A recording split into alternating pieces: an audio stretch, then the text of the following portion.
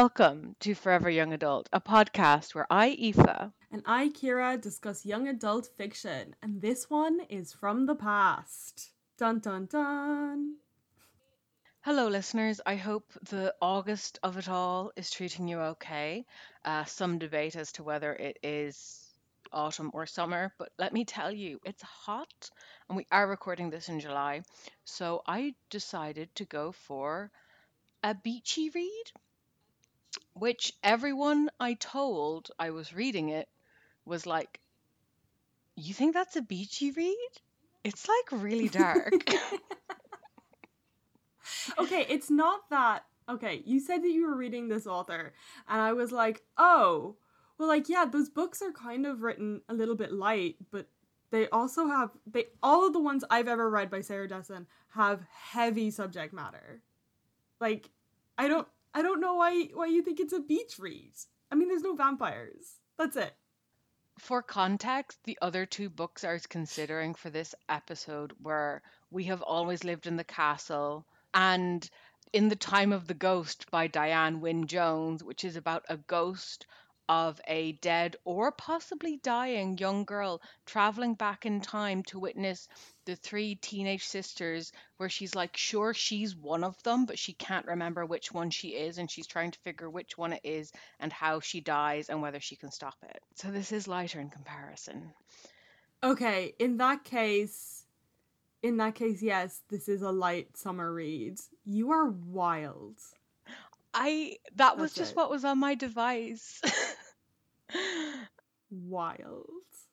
So yeah, this is Sarah Dessen, whose style is sort of renowned for being, yeah, like Kira said, she starts out kind of light. She often picks a perfect person or a person who seems like their life is all together, and then shows the cracks and fractures and how, like, even though she's like beautiful and popular, it's not great. She's not having a wonderful time. But this one doesn't quite fit that theme. Kira, what's your experience with Sarah Dessen? Um, I have read a number of Sarah Dessen books. I think Just Listen is the one that stuck with me the most. But I also read, I think it's called Lock and Key. It made me want to wear a key on a neck chain for a really long time because I'm Mm-hmm. easily influenced. Mood. But the primary thing I remember about Sarah Dessen is that her author bio, at least in the early 2000s, read that she was a chocolate eating vegan, and I adore that. For to this day, I'm like, Sarah Dessen is a chocolate eating vegan, and possibly I should update my information. But I really enjoyed that she looked at a diet that she wanted to participate in and then said, you know what though, I can't be without chocolate, and just decided that she would do that. In the early 2000s, it was much harder to get vegan chocolate. Maybe she has changed her mind on that now, but you know what? I just respect someone being like, I'm gonna do this thing, but uh, we live in a society of absolutes, and acknowledging that they can't fulfill those absolutes and just being nuanced about it. And that really stuck with early teen Kira. That's just where we're at. Hmm. Well, listen, it's better than what poor Meg Rossoff gets in your head. So,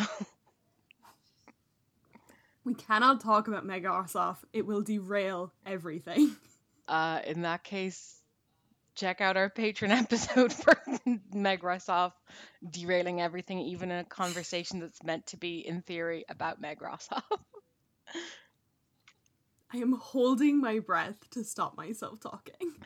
That is fine. Do you want me to tell you a bit more about Sarah Dessen and then this book? Please. I also read a lot of Sarah Dessen. I read this book, which is, I'm not sure exactly how I will title this episode, because when I read this book, it was called Last Chance. Um, but apparently it's been republished as Keeping the Moon, which I think Mm-hmm. is, I mean, neither title really fits the book, so it's whatever, but it's disconcerting. I definitely read this lullaby as a teen. I remember reading that on a holiday to Malta with my family, one of our few international holidays, where me and my grandmother, who are both big readers, were like, oh God, we don't have enough books with us. And we had to swap books and read each other's books halfway through the holiday. And she was really concerned about my reading matter because I was reading The Book Thief by Marcus Zusak.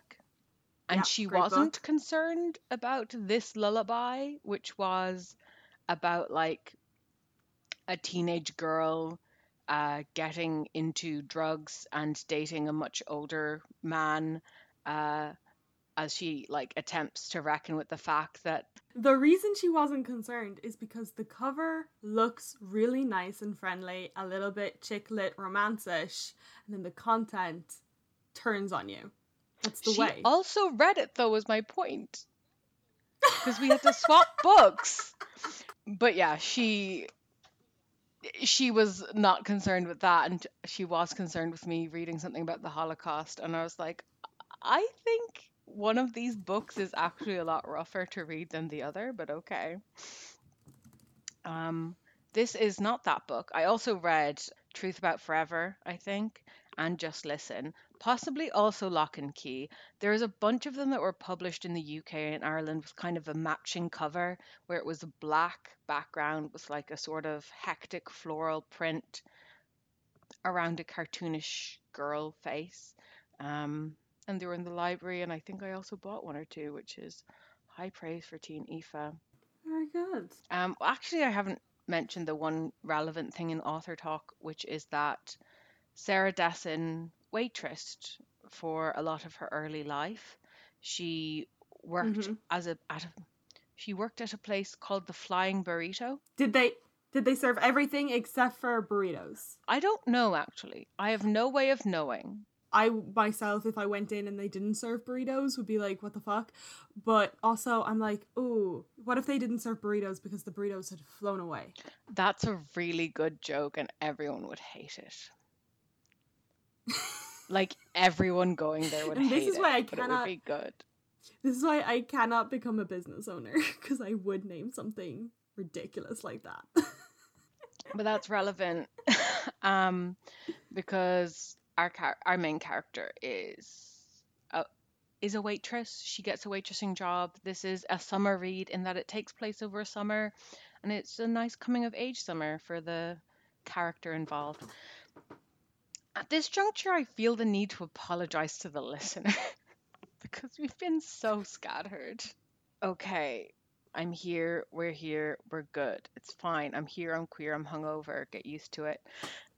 Aoife, tell me about the book. Our main character is called Coley, which is interesting because her full name is Nicole Sparks. Nicholas Sparks was publishing before this book came out. So do you think the protagonist being called Nicole Sparks is a reference?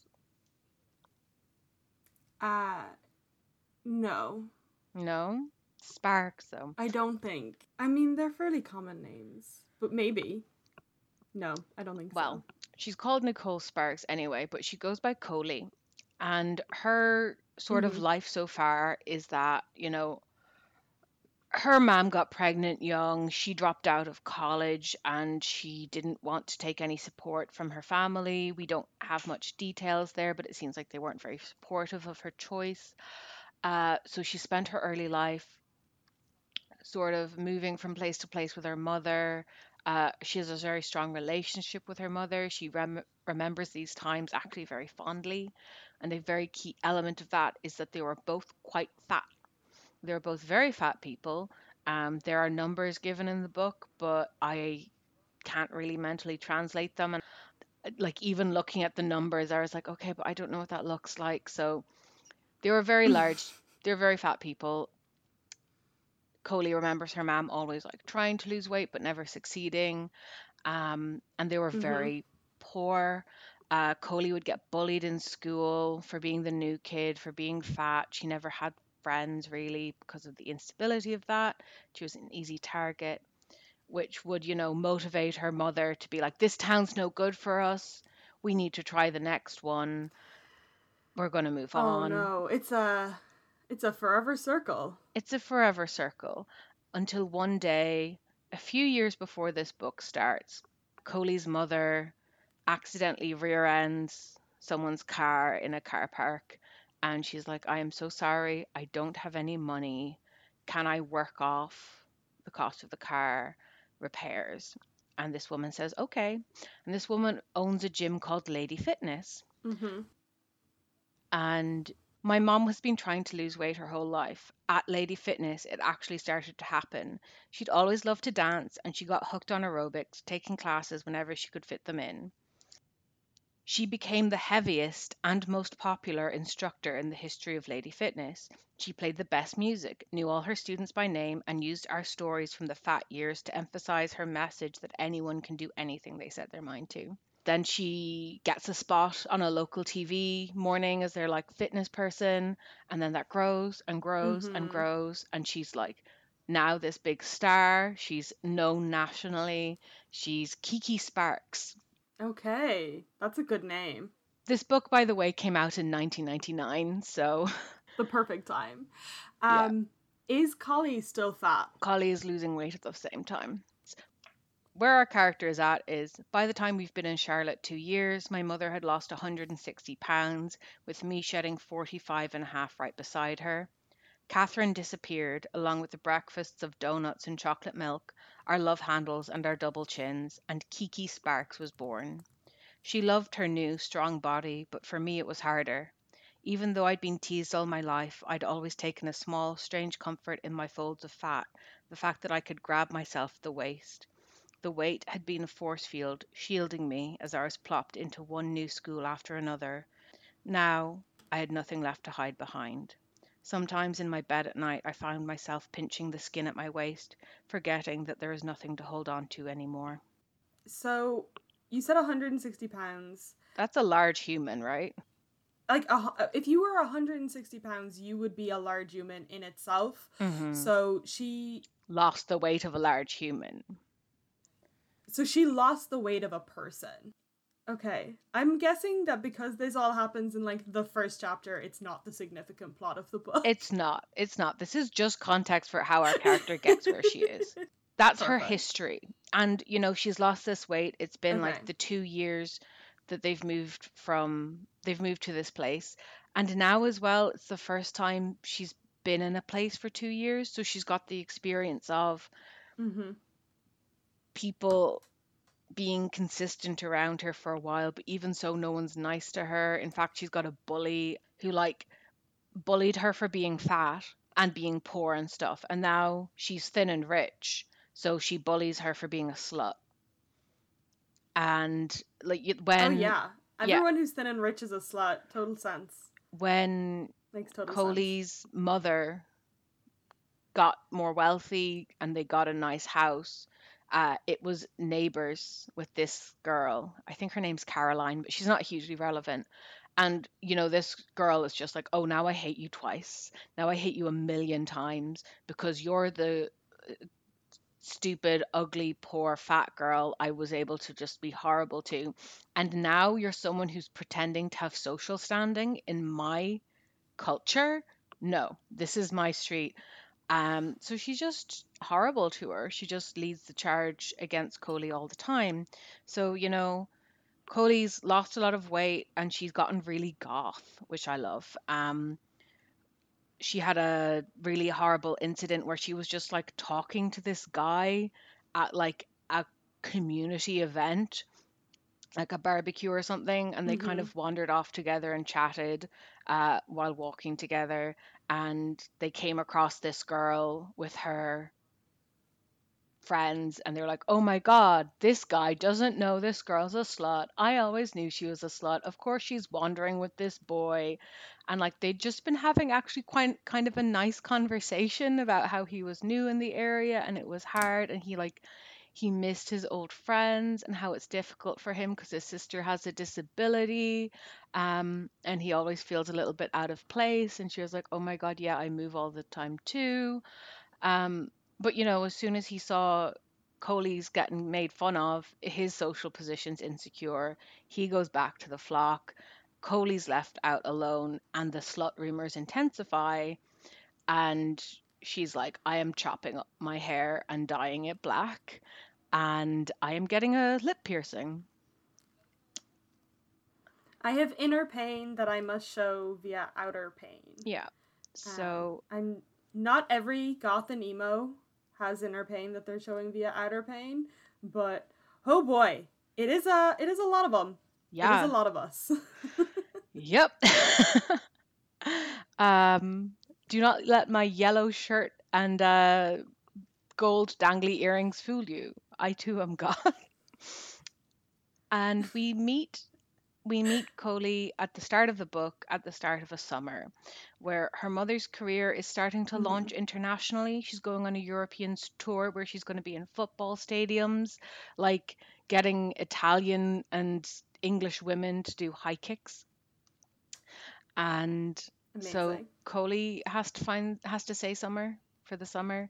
So despite the fact that they've been largely estranged from their extended family, Kiki gets in contact with her sister, Mira, who inherited all their parents' money and is an artist living on a little beachy island near, I think, off South Carolina, so in the American South, and is like, can my daughter stay with you for a summer? And she goes to stay with her mother's sister, who is the best character in the world.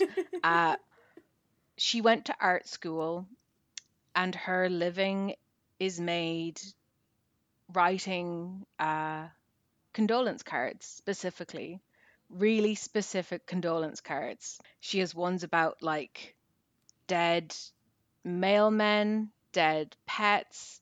One of my favorite, I'll see if I can get the quote from, because I definitely highlighted it.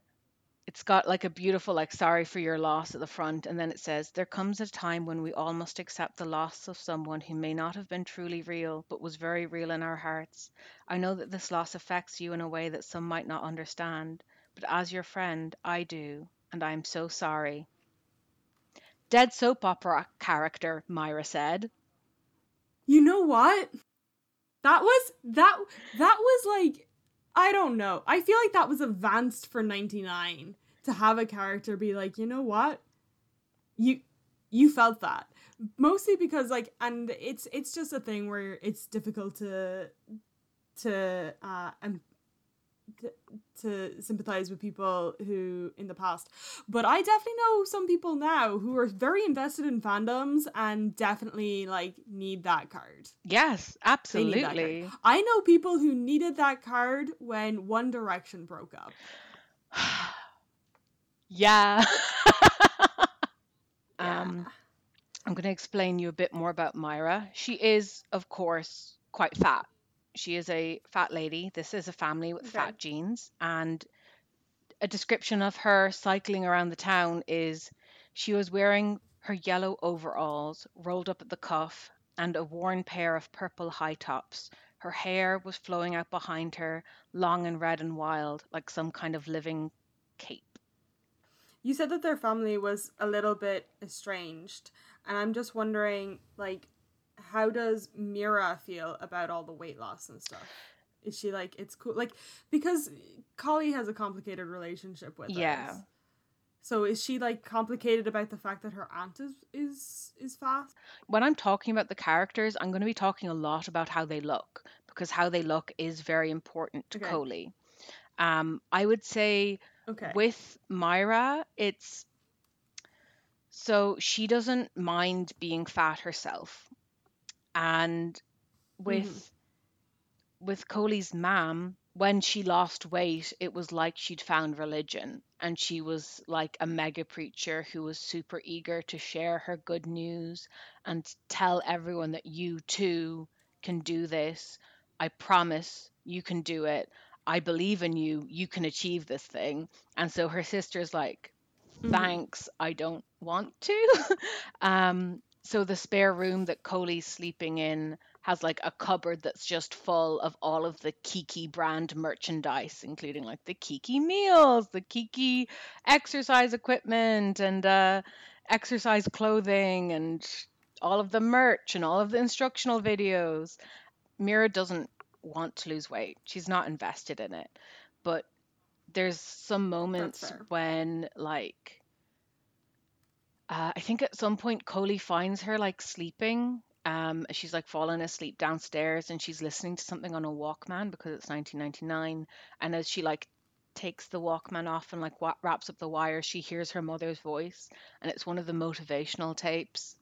And another Mm-hmm. time, Mira's like watching one of the ads on TV with Coley's mom, and it's like, it's just about her enthusiasm, you know? It's just that she really believes everyone can do what they want or what they will. And, that's something I've always admired about her. So the sisters, we don't ever see them interact, but you can kind of feel that, like, there's love there. They weren't that close. When the parents didn't approve of Kiki getting pregnant, Kiki just cut off the whole family. So Mira was cut off too. The Mm-hmm. parents have since died. They're trying to reconnect, but it's difficult. Um, and the other thing I love about Mira is that she is extremely ADHD. For this morning, where this episode might come together great, but I've been having real executive dysfunctional challenges. So here's a quote about Mira's house. Um, She was constantly beginning projects. Among other things, the living room contained a cane chair with a broken seat, halfway restrung, a china pig with 3 legs, sitting next to a tube of superglue, a toy bus with 2 missing wheels, and a dented front fender, as if it had been in some kind of very small, violent accident. Everything was Mm-hmm. old, with a kind of tacky charm, and in need of some sort of repair. A rocking chair missing a few back slats, a small chest of drawers with faded pink paint and no knobs, a cracked fish tank full of seashells and marble. And then, as I looked closely, I saw the notes. Just like the one on the front, they were index cards, written in nice block printing, window sticks on left side, it said at the back door. Center light switch does not work was posted by a switch plate on the other side of the room. And taped to the TV set, right above the channel knob, jiggle to get 11. Oh my god. Um, Oh, what do you think about that? I love it. Later on, Coley and Mira have a talk about, like, why doesn't anything in your house work? And Mira says, I don't know, she said, as if it had never occurred to her. I mean, perfect is a lot to expect from something, right? We all have our faults. It's not about us, I said gently. It's a toaster. It doesn't matter, she sat back in her chair. If something doesn't work exactly right, or maybe needs some special treatment, you don't throw it away. Everything can't be fully operational all the time. Sometimes we need to have patience, to give something a little nudge it needs. To jiggle for 11, I said. Exactly, she said. I adore this, and it's just reminding me of my first laptop, which, oh boy, needed to be replaced at least 2 years before I replaced it. Mira is neurodivergent. Her house is chaos. She's really Yeah. creative. She's in the middle of a bunch of projects. She's deeply emotionally attached to things because they are things and they deserve respect. And she's like, I'm sorry, this lady is ADHD or autism. I love her. I also am interested in how her philosophy sort of works with her sister's philosophy of everybody can be the greatest they want to Mm-hmm. be. Whereas Mira's is like, we are how we are and we deserve love and care and attention regardless. That is good. I am really glad that this child is staying in this house for a summer Mm. because I feel like that is something that she possibly needs. And I'm going to tell you now about the other 3 people she meets who she also, I think, needed to Do. meet. The other 3 people in this Mm-hmm. story are Norman, Isabel, and Morgan. Norman lives in Okay. Mira's basement. It's like a sort of a separate flat under the house. He's Mm-hmm. Norman or Norman because there's also Cat Norman, who's named after Norman because they're very alike. Mira took Norman in because he was 17 and living out of his car at the back of the restaurant he worked at, which was called Last Chance. Norman's the youngest of three kids, and his dad, who he's named after, is like a big car dealership guy in town. He was also like an important college football guy when he was young. Both his older brothers did the like college football guy, getting a business degree to become a car salesman like their dad thing. And Norman wanted to be an artist, so he put together a portfolio and he told his dad he was applying for art school, and the dad kicked him out. So he took a bunch of his stuff and he left, and eventually Mira was like, you can live with me, you don't need to pay rent, you've got a year left of school, stay in school, put together your portfolio and go to art school. And he's got his scholarships now. He's starting at the end of the summer, and his art is some of Good. it's sculpture and found objects, and some of it's paintings. He does a series of paintings where people are wearing sunglasses. The first thing Coley thinks when she sees him is like, oh, he is a hippie.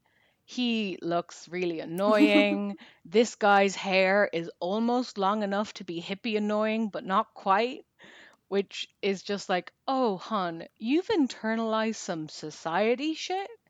And I get it because you're 15, but you're literally a goth in a trench coat with home cut hair that is patchily dyed and a lip piercing. So you can't be.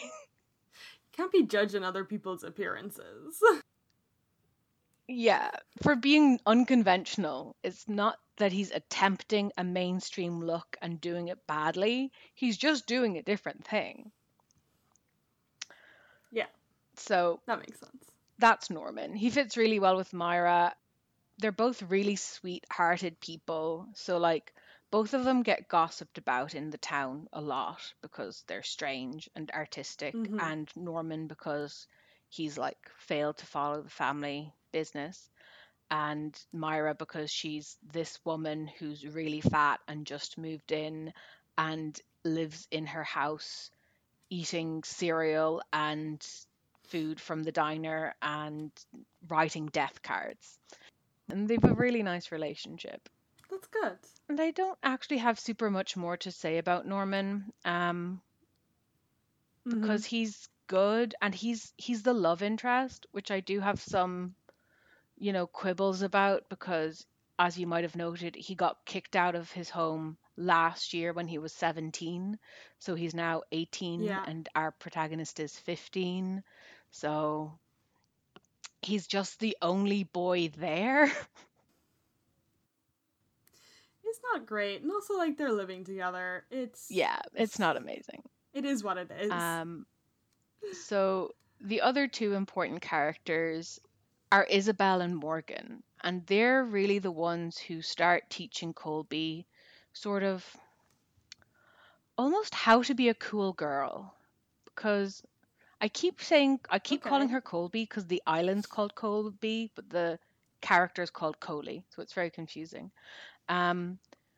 So Isabel and Morgan are the waitresses at Last Chance Diner, which is where Norman works, and Coley meets them on like the first day when Myra sends her down to like get herself like get me a Caesar salad and whatever you want. These things are good. So she wanders in, and Isabel, who's this like traditionally gorgeous, curvy blonde girl, is immediately like, "What's that thing in your lip? It looks so gross."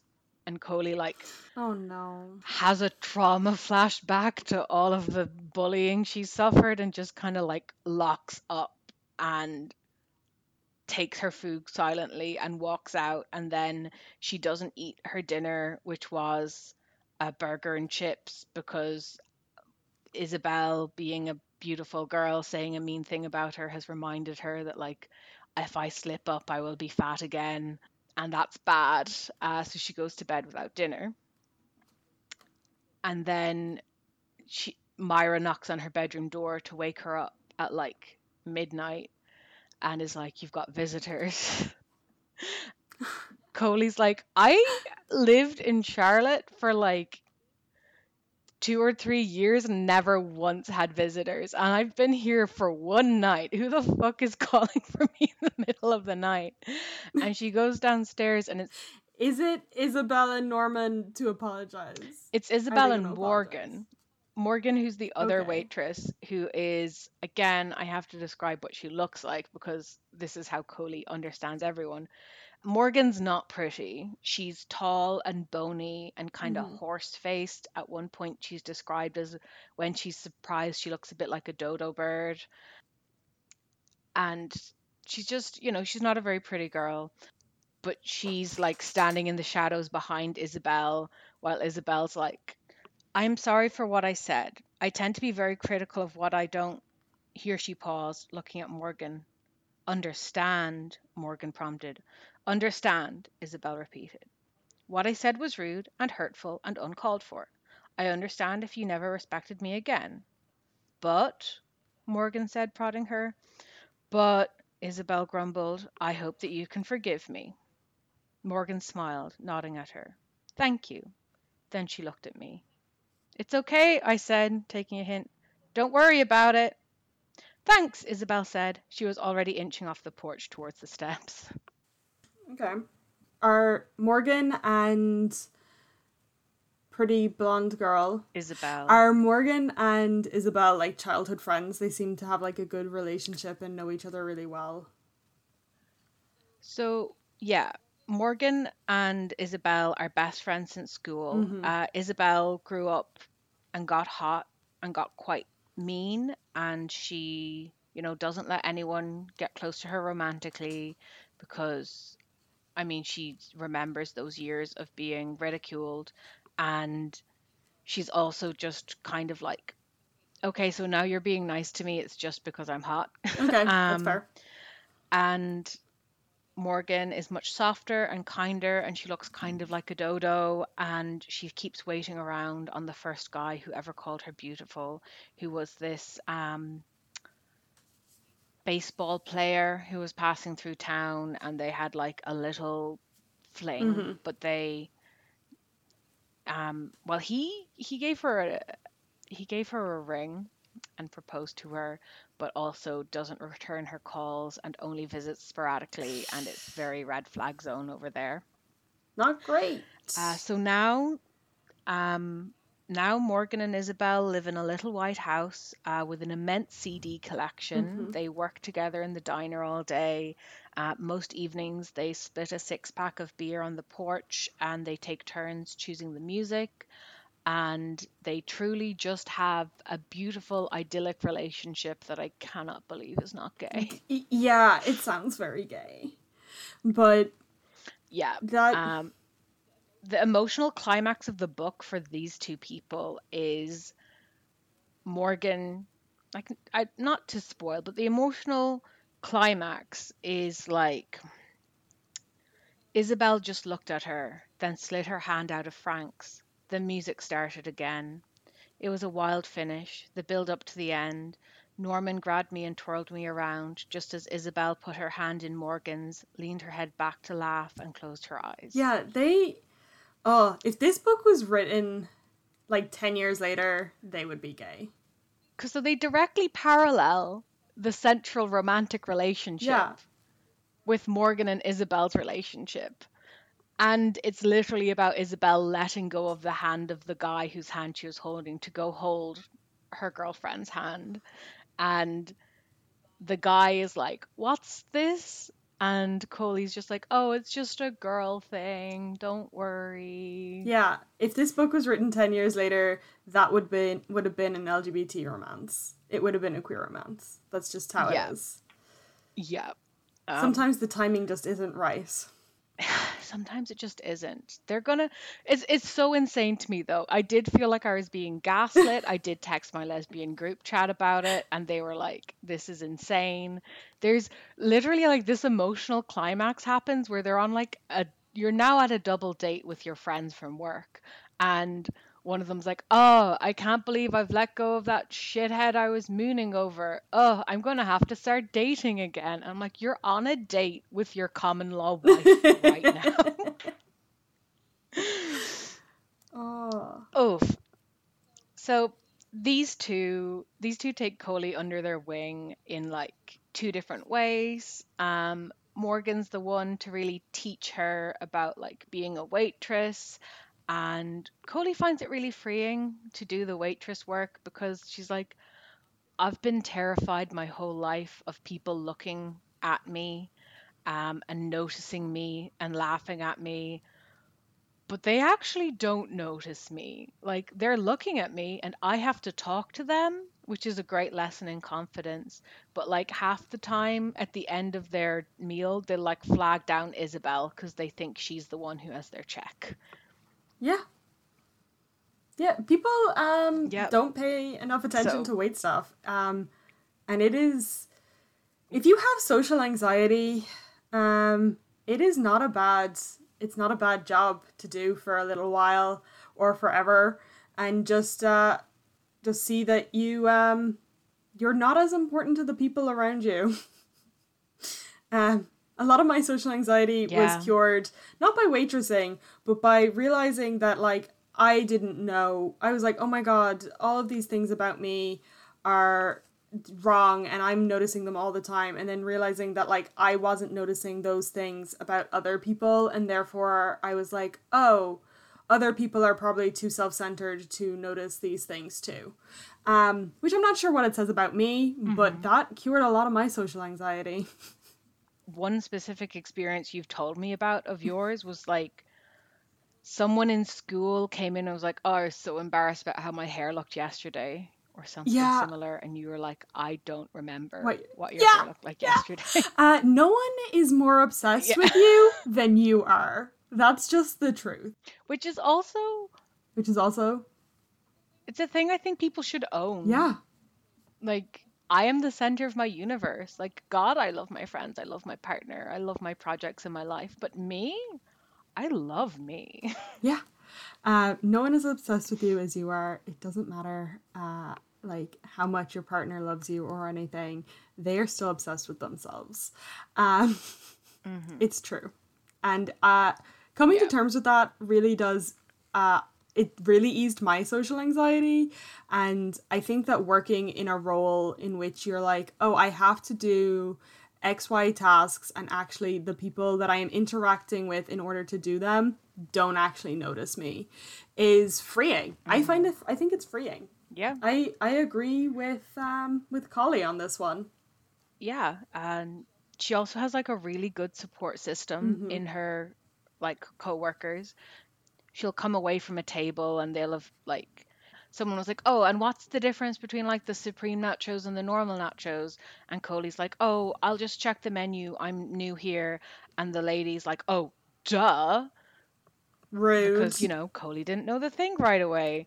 And Coley comes away from that a little bit upset, and Morgan's like, "What happened?" And Coley explains and is like, "Oh, but it doesn't matter." And Morgan's like, "It does matter. You're smart, you're not stupid, you're a person deserving respect. Sometimes customers will try make you doubt that, but you can't ever doubt that." And the other thing is, no matter how bad they try make you feel, they'll be gone in 30 minutes. Yeah. And you'll be free again. And these are all really good social skills she's picking up. I love So when summer jobs are good for your social development. really like narratively fulfilling, huh? Yeah. For all this stage, Isabel's a lot more standoffish. She's like, Morgan's babying the new girl. I don't have time for that shit. Sink or swim. And at this point, like, Coley doesn't know anything about Isabel, so she's like, hot girls are all mean. They don't have time for anyone. Of course, she doesn't like me. Of course, she's mean to me. She apologized to her that first day, but like, it's like whatever. And then Caroline, who is Coley's main bully, turns up at work, Of course she does. sees Coley, and just like starts laughing at her. Um, and then, her friends she's with are like, "What's up?" And then she's like, "Oh my God, this is this girl from home. She is such a slut." And starts saying all these nasty things about her, which Isabel can hear. but doesn't react to. And Coley thinks Norman can also hear, and that fucks up their romance because she's like, well, now I don't trust that Norman likes me or likes the idea that I'm easy. So that's a thing. But Isabel really changes towards Coley at that point. She like kind of grabs Coley by the arm as soon as the girls are gone and is like, you're coming home with me at the end of this shift. They go back to Isabel's little beautiful house, which she shares with Morgan, who she's not dating. Coley's waiting to get attacked. But what Isabel says is, look, Coley, I have something to say to you, and I'm just going to shoot it straight, okay? I really think you should pluck your eyebrows. Oh. Hot girl love is just different. It's just different. And it's okay. Yeah. As long as the person receiving it is happy. Like, wild. Wild. I love it. She's like, okay. And it also wouldn't hurt to do anything about the hair. If you want to go black, we can go black. But it's really uneven. So we can't really dye over it. So I am going to have to bleach some of it out and we can redo it again. And Coley, who just hasn't considered that that Isabel has put work into her appearance, is kind of shocked, because I think before this point Coley just thought some people just happen to be hot. Some people were born with makeup on their face. Because Coley's kind of like, how would Isabel know how to dye hair? And then like Isabel opens the cupboard and there's a bunch of different hair dyes, including blonde, and she's like, oh, Isabel mightn't be a natural blonde. Oh my goodness. It's so silly. I love this. We could probably have a good discussion about Isabel's life philosophy, which comes out through this makeover thing. Yeah. First, Coley's like, you're plucking my eyebrows and it hurts. And Isabel's like, of course it hurts. Life sucks. Get over it. A positive outlook. Yeah. And after she's got her eyebrows plucked, when they're getting ready to dye their hair, Coley says, why are you being so nice to me? She sat back, putting down the tweezers. When you say stuff like that, I just want to slap you. What? You heard me. She picks up her beer and takes a swallow, still watching me. Then she said, Coley, you should never be surprised when people treat you with respect. You should expect it. I shook my head. You don't know, I began, but as usual, she didn't let me finish. Yes, she said simply. I do know. I've watched you, Coley. You walk around like a dog waiting to be kicked, and when someone does, you pout and you cry like you didn't even deserve it. No one deserves to be kicked, I said. You do if you don't think you're worth any better. As soon as you saw that girl today, you crumpled. You just opened the door and let her stomp right in. I don't care who she is. Self-respect, Coley. If you don't have it, the world will walk all over you. You know what? This makes sense to me. Like, I don't necessarily agree that if you look like you deserve to be kicked, you should get kicked, but I understand. You will though, because people are obsessed with themselves, and in that way, like, people also want to. Our society has a structure in which you have to be better than other people in some respects, and there is hierarchies in social groups, and it's awful. But sometimes, particularly with teenagers, that means that if someone doesn't believe in themselves and isn't confident, they do become the easy target for the group to confident themselves above. Yeah. So yeah, if you are of an attitude that you deserve to be treated with respect, people will see that and they will treat you with respect. And like, is particularly true and unsubtle in teenagers, but it comes out like in the workforce and in like pay negotiations and all sorts of different ways as you go as you move through life. It just becomes more subtle. Yeah. That's it. You've really said my perspective on it as well. Like, I'm firmly of the opinion that no one deserves to be kicked. No one deserves to be kicked. But some people are more likely to get kicked than others. Mm-hmm. And like you're saying, it is because of our hierarchical system where people are jostling for position at the top, and people who get shit from people with more power than them want to turn around and give shit to the people below them, or they perceive to be below them. So if they're looking around and you're already curled into a tight little ball defending your belly in case someone kicks you, they're going like, all right, perfect. Yeah, it's not a great system, So and I would really like if mhm. we as a society didn't do it. But just because like you and I don't do it or try very consciously not to, doesn't mean that the rest of the world is going to. That's it. Yeah. Honestly, I respect the people that do it less, but I am also like, I am very unlikely to get kicked because I'm not putting up those signals in that social regard. Yeah, same. That's it. And also because I'm so obsessed with myself, I fully believe that if someone is mean to me, then it's their problem and not mine. Whereas if I wasn't, if someone was mean to me, it would hurt me a lot more. So there's a whole load of different things going on there. I just love these like early 20s girls being like, we are going to give our life philosophy to this 15-year-old and have her witness us. Yeah. And it's good. I enjoy this book, Aoife. It's a really good book. I read it in 2 days. Both you and Jamie were like, oh, Sarah Dessen? That's kind of dark. Even Jamie was like, that book? That's kind of rough. But it's sort of not. We get a combination. I think dark is like the wrong description. I think nuanced and complicated is a better one. Yeah. Sarah Dessen's books are nuanced. And like Just Listen, which is the book that stuck with me that I read by her when I was an early teen, is about a girl who gets sexually assaulted and has gone like semi-mute as a result.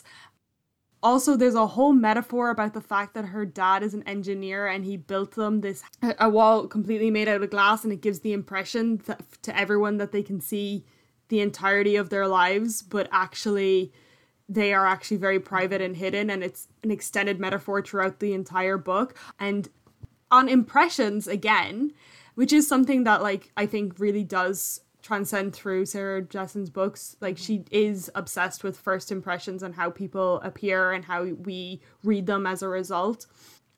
The main character in the book is like, oh, that guy's listening to his iPod all the time, and based on how he looks, he's definitely listening to grunge or heavy metal and stuff. He's listening to classical music.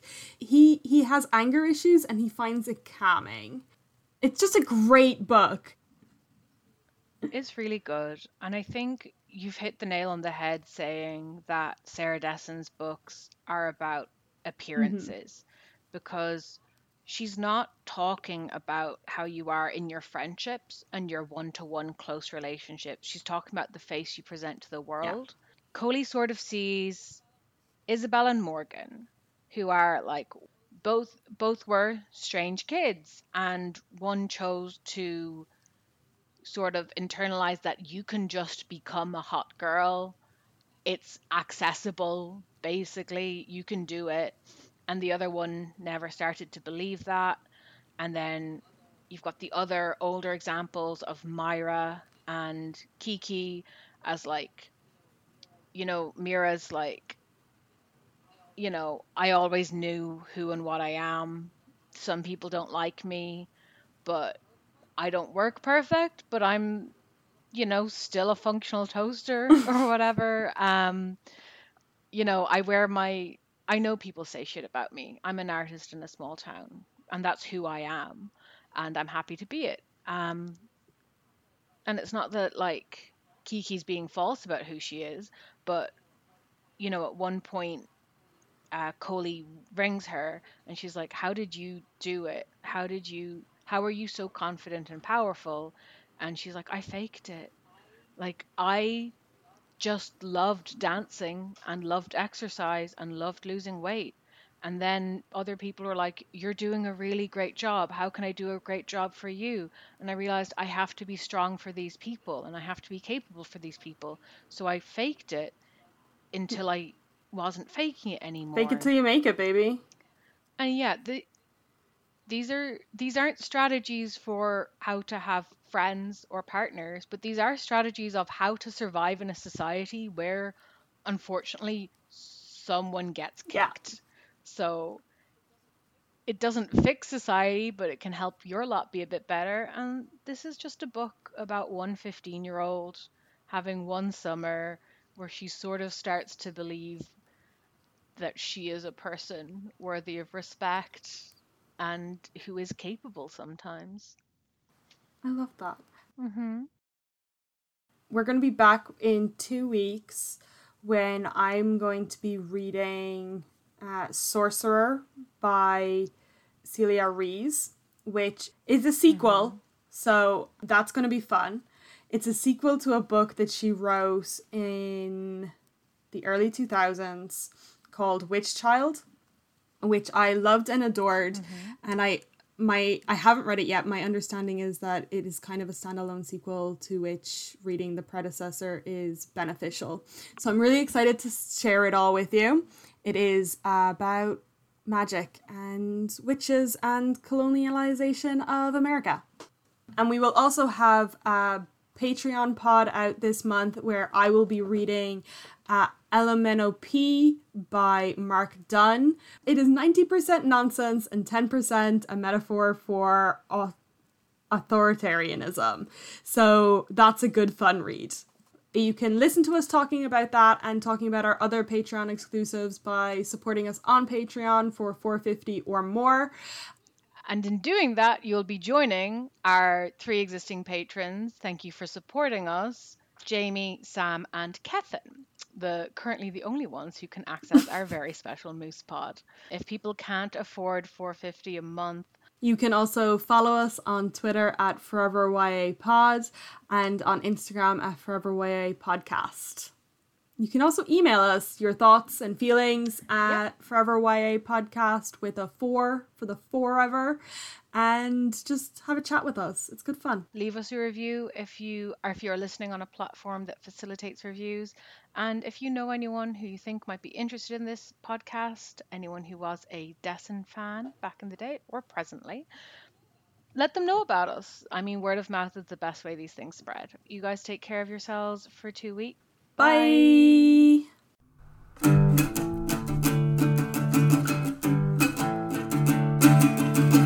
Forever young adult of the podcast review books. Hey, the outro music has happened and you're still here. I think you want to follow us on Twitter. Yeah, you can find us there at ForeverYAPod. And on Instagram at ForeverYAPod. You can also email us at ForeverYAPod. And if you really, really like what you're hearing, you can contribute to our Patreon, which you can find at ForeverYAPod. Also, don't forget to like and subscribe.